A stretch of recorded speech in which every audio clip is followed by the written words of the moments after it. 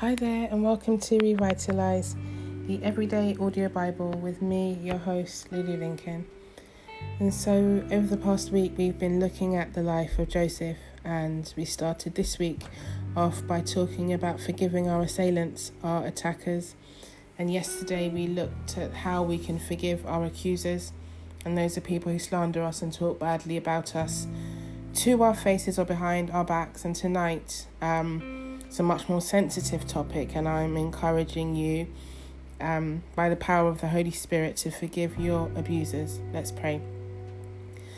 Heavenly Father, you have never left me or forsaken me, and neither will you leave anybody or forsake anybody that you love. It's impossible. You said, can a mother forget the child she is nursing? Neither will I forget you.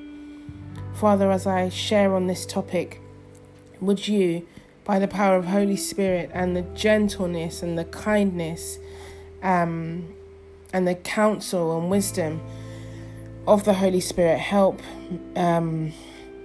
those who are listening to start to unearth some of these deep-seated issues so that they will be completely set free from trauma. Now, there may still be memories and pain, but healing can actually begin. Forgiveness can begin. The journey of restoration can begin today. I ask you for your mercy. I ask you to forgive me for the things that I've said in anger and resentment in response to my own accusers, my own abusers, my own assailants, my own enemies, and help me to reframe my history by giving you thanks for bringing me this far. I bless your name, Lord, and I thank you for this time. And I pray especially for hearts that are broken, that they would be healed today. In Jesus' name, amen. Genesis 45. Joseph couldn't hold himself in any longer. Keeping up a front before all his attendants, he cried out, "Leave, clear out, everyone leave." So there was no one with Joseph when he identified himself to his brothers. But his sobbing was so violent that the Egyptians couldn't help but hear him. The news was soon reported to Pharaoh's palace. Joseph spoke to his brothers. "I am Joseph. Is my father really still alive?" But his brothers couldn't say a word. They were speechless. They couldn't believe what they were hearing and seeing. "Come closer to me," Joseph said to his brothers. They came closer. "I am Joseph, your brother, whom you sold into Egypt. But don't feel badly. Don't blame yourselves for selling me. God was behind it. God sent me here ahead of you to save lives. There has been a famine in the land now for 2 years.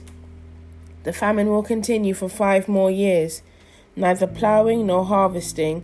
God sent me on ahead to pave the way and make sure there was a remnant in the land to save your lives in an amazing act of deliverance. So you see, it wasn't you who sent me here, but God. He set me in place as a father to Pharaoh, put me in charge of his personal affairs and made me the ruler of all Egypt. Hurry back to my father. Tell him, your son Joseph says, I'm master of all of Egypt. Come as fast as you can and join me here. I'll give you a place to live in Goshen, where you'll be close to me, you and your children, your grandchildren, your flocks, your herds, and anything else you can think of. I'll take care of you there completely. There are still 5 more years of famine ahead. I'll make sure all your needs are taken care of, and you and everyone connected with you won't want for a thing. Look at me. You can see for yourselves, and my brother Benjamin can see for himself that it's me, my own mouth telling you this. Tell my father all about the high position I hold in Egypt. Tell him everything you've seen here. But don't take all day. Hurry back and get my father down here." Then Joseph threw himself on his brother Benjamin's neck and wept, and Benjamin wept on his neck.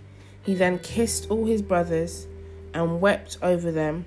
Only then were his brothers able to talk with him. The story was reported in Pharaoh's palace. Joseph's brothers have come. It was good news to Pharaoh and all who worked with him. Pharaoh said to Joseph, "Tell your brothers, this is the plan. Load up your pack animals, go to Canaan, get your father and your families and bring them back here. I'll settle you all on the best land in Egypt. You'll live off the fat of the land. Also tell them this. Here's what I want you to do. Take wagons from Egypt to carry your little ones and your wives and load up your father and come back. Don't you worry about having to leave things behind.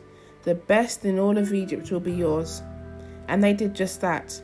The sons of Israel gave them the wagons. Joseph gave them wagons that Pharaoh promised and food for the trip. He outfitted all the brothers in brand new clothes, but he gave Benjamin 300 pieces of silver and several suits of clothes. He sent his father these gifts: 10 donkeys loaded with Egypt's best products and another 10 donkeys loaded with grain and bread, provisions for his father's journey back to Egypt. Then he sent his brothers off, and as they left, he told them, "Take it easy on the journey. Try to get along with each other." Then they left Egypt and went back to their father Jacob in Canaan. And when they told him, "Joseph is still alive, and he's the ruler over the whole land of Egypt," he went numb. He couldn't believe his ears. But the more they talked, telling him everything that Joseph had told them, and when he saw the wagons that Joseph had sent to carry him back, the blood started to flow again. Their father Jacob's spirit revived. Israel said, "I've heard enough. My son Joseph is still alive. I've got to go and see him before I die." This is the word of the Lord. Now, I'm aware that the word abuser can bring up lots of painful memories, maybe scars, maybe trauma. And what I'd like to say to you today is there's nothing impossible for God. And if we look at the life of Joseph, what Joseph did was incredibly difficult. He was forsaken, slandered, accused, and thrown into slavery by his own brothers. Both him and Benjamin had the same mother and father, but Judah, Reuben, all of them were all his brothers because they had the same father. They all grew up together. They're from the same home, and they rejected him, cast him away, did not want him, did not want anything to do with him, even whilst he was with them, because of the things that he said and because of the dreams that he shared. And I'll make this point again, Joseph was right all along, but the Lord used this trauma in Joseph's life to put him in a position of leadership and authority and status so that his father and his brothers and his brothers' wives and children, etc., would not die of starvation in this famine that was taking place in Egypt. Now, I want to explain to you the kinds of abuse that are out there. There's physical abuse, emotional abuse, domestic violence, domestic abuse, sexual abuse. There could be a type of financial exploitation. Abuse comes in many levels. Some people are abused as children. Some people are abused as teenagers. Some men and women are abused as adults in marriages or if they're living with elderly parents. And I'm not asking you to pretend the abuse didn't happen, because that's not helpful. What I'm asking you to do is to put before God what the abuse was. Now, you don't have to own it, but you can identify. Was it sexual abuse? Were you touched inappropriately by somebody that you know, by a stranger? Were you abused verbally, called names, bullied, picked on? Were you abused physically, beaten to the point that you could not sleep or eat or go out? And I'm not talking about being disciplined by your parents. I'm talking about being beaten senselessly for absolutely no reason. Identify what the abuse is. And what I want you to do is, and this is hard. Now, I've done this. It's incredibly difficult, but I strongly urge you to do it. I want you to imagine having a conversation with the abuser. Now, you may feel angry, you may feel upset, you may feel frustrated, you may feel scared, but I'd encourage you to imagine having a conversation with your abuser. And I want you to tell them what they did. Now, this person may still be alive, and I'm not asking you to go and seek this person. What I'm saying is, imagine the person is before you, and I want you to tell them what they did. Say, you abused me sexually as a child, or you assaulted me, you forced me into financial hardship, you exploited me emotionally, you abused me physically, verbally, or mentally, and that was not okay. But I choose to forgive you, and I release you from the prison of my memory, and instead, I choose to forgive you. Now, you may have to do this every day until it stops hurting. But after you've been able to forgive the person that abused you, the healing can begin, because a healing which comes from the Lord, not from me, not from my words, not from anything that I'm saying, the healing comes from the Lord. But healing cannot begin until you have forgiven the person that abused you. Now, if you are in your 40s or 50s and you were abused as a child, that's a really, really long timeline. And I remember doing this exercise where I was told to draw a graph, a line graph of low and high points in my life, and the lowest point in my life was around trauma that happened at several stages. Trauma as a teenager, as a child, again as an adult, and actually I'm completely healed now, and I can talk about anything without feeling any pain or sadness, and I'm not even desensitized to it, but I've completely forgiven myself and everybody involved in the situation. So it really, really doesn't matter so much to me now. It doesn't change what happened, but I am completely free. And I'm sharing this series with you because, as I said, Christmas brings up a lot of difficult memories, and people find it hard to connect with their family members, with friends and colleagues and associates because of past trauma. So my encouragement to you is name the abuser, name what they did, and then formally, when I say formally, speaking out loud, say to them, I choose to forgive you. Now, it might be easier for you to do this in the form of a letter, writing a letter to this person and saying absolutely everything that you never got to say. Now, the idea is you don't deliver the letter, you write the letter out, cry, grieve, you rip this letter up, and that letter goes into the bin, never to be seen again. Now, it's not supposed to be dramatic, but what actually starts to happen is you release that torture and torment and trauma into that writing or into this imaginary conversation, and you allow that person to go free in your mind. Now, I'm not suggesting you reconcile with an abuser. In fact, I'd heavily discourage that. And I'm not operating on this podcast as a medical professional. I'm speaking in the capacity of a survivor of trauma, as a crisis counsellor, and also as a mother and a wife that has had a large part. I've had a large part of my life coloured by negative experiences, and this is advice that was given to me many, many years ago that, if I'm really honest, I didn't really take seriously. But my encouragement to you now, because it's such a sensitive topic, that you go easy on yourself, but start to take those steps before the year ends. Name the abuse and the abuser. Bring those people before God in prayer. And as you imagine speaking to them, release them from your memory. Release them from the prison of unforgiveness. And then ask God to heal you. There are no amount of words or podcasts or stories that can change what has happened to you. But a new day can actually begin for you right now. And one of the reasons why I decided to record in the evening is because this episode is not for children. And what I can say is that if you are a parent, if you are a mother or a father, and you have children, you don't have to necessarily share your experiences with them, to protect them.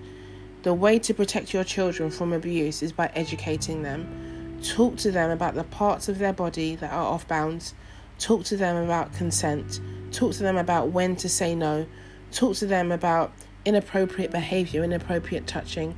Talk to them about their personal hygiene and who is responsible for their personal hygiene. Talk to them about aggression and verbal abuse and mental abuse and physical abuse and sexual abuse. Talk to them about it.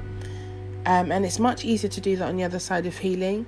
But I would say, because healing can be a long journey for some people, don't wait until you feel better about it before you say anything.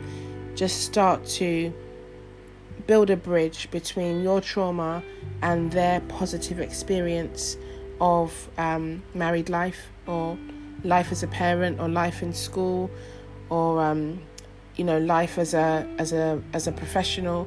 Start to talk to your children about abuse, and you can actually put an end to the cycle by opening up about it. Now, you don't have to go into detail, but you could frame the conversation like this. If you're a woman and you're a mum, you can say, well, mummy went through some very unpleasant things that were not her fault, and I'd like to explain to you what to do in the following situation. You don't want to put fear in your child, and I'd encourage you at every situation, pray for your children, but also give them practical tools. What to do if somebody tries to hurt them? How should they respond? And anything to do with abuse of any kind, peer to peer, adult to adult, adult to child, the police must be contacted and the police must be alerted. It's very, very important that these things are brought to the light and justice is served. No child should be involved in any form of sexual, romantic, illicit situation. It's illegal and it's completely damaging and soul destroying. Well, once you've had an opportunity to begin your healing, you can actually use what you have been through to help others in the same way that Joseph did.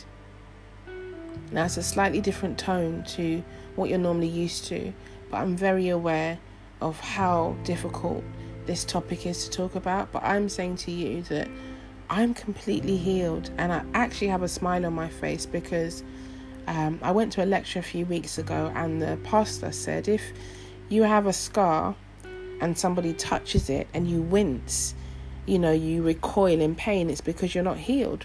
But if somebody can bump into you and touch the scar and it doesn't hurt anymore, that means you're healed. You still have the scar, but you're completely healed. And what I want for you is the same thing that God did for me and has done for me in many situations. He has brought phenomenal healing to me, to my memory. I can look back on my childhood and actually, with such love and affection, look back on the things that were incredible, look back on my time in primary school and really laugh about wonderful things that happened. Sometimes if you go through any trauma, or you lose a parent, if a parent dies or your parents split up, any type of trauma, I'm not just talking about sexual abuse, any form of trauma can completely colour your memory and actually erase the good memories you have, because that's a type of defense. It's a defense mechanism that we use. We only remember one particular thing, but the moment we're healed from that awful thing, you can actually look back and think, oh my goodness, that was so wonderful. I loved walking to school, or I loved going to see my grandparents at the weekend. Those good memories that you have, the Lord will restore to you. It doesn't take away what happened, and I'm sorry that it did, but the Lord will actually bring back to your remembrance the good things that happened to you, so that as you recall your childhood, you don't have just one thing to ponder on, but you actually have wonderful things to look back on. I hope this is the beginning of a new day for you. I'm going to pray for you. And Father, you are indeed kind, and you are true, and you are merciful, and you are perfect. Mankind fell at the beginning of time because of sin, and we've been falling ever since. And I suppose what I'm trying to say is not to excuse abusers or pardon them, but I ask you, Father, to help anybody, any man or woman listening that has been abused in any of the ways that I've mentioned, that you'd help them to forgive their abusers. I have forgiven everybody that has ever hurt me, because I believe you've forgiven me for everybody that I've ever hurt. Okay, I'm not an abuser. I have not exploited any child or man or woman financially or sexually or anything like that. But I have offended people.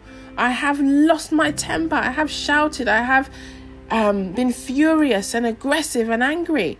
So the sins are the same, aren't they? So as you've forgiven me for my sins, which are many, I also ask you to help listeners extend that forgiveness to their abusers so that they would be free. But I also ask for your healing, Holy Spirit, to flow. You are all wisdom and all kindness and all love and all goodness, and everything, every good and perfect gift comes from above. And so under the sound of my voice, not in my name or in my authority, but in the name of Jesus and the authority of the living God, would you release hurting people from unforgiveness? Would you restore any damage done to souls and hearts and bodies, especially in the arena of sexual abuse, Father? Restore the hidden gift of sexuality back to those who are listening. Restore to all people who feel that they've had their sexual identity stolen from them. Restore them. Restore them. Restore them. Restore.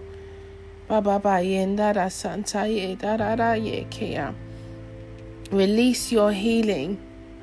Release your healing, Father, so that all who've been wounded would be fully restored in their physical body, in their memory bank, in their emotions, that their minds would be transformed, that they're not second-class citizens, but they are the beloved in Christ.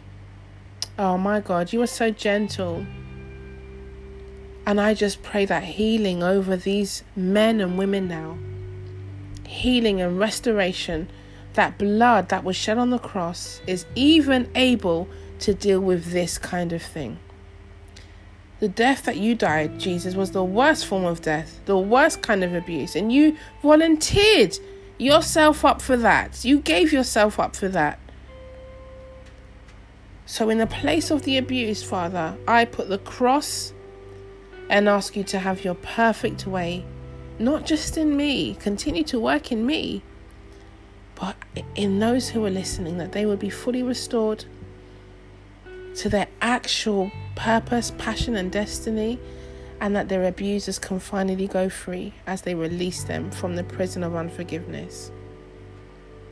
And we love you, Lord, but you first loved us. Have your way in Jesus' name. Amen.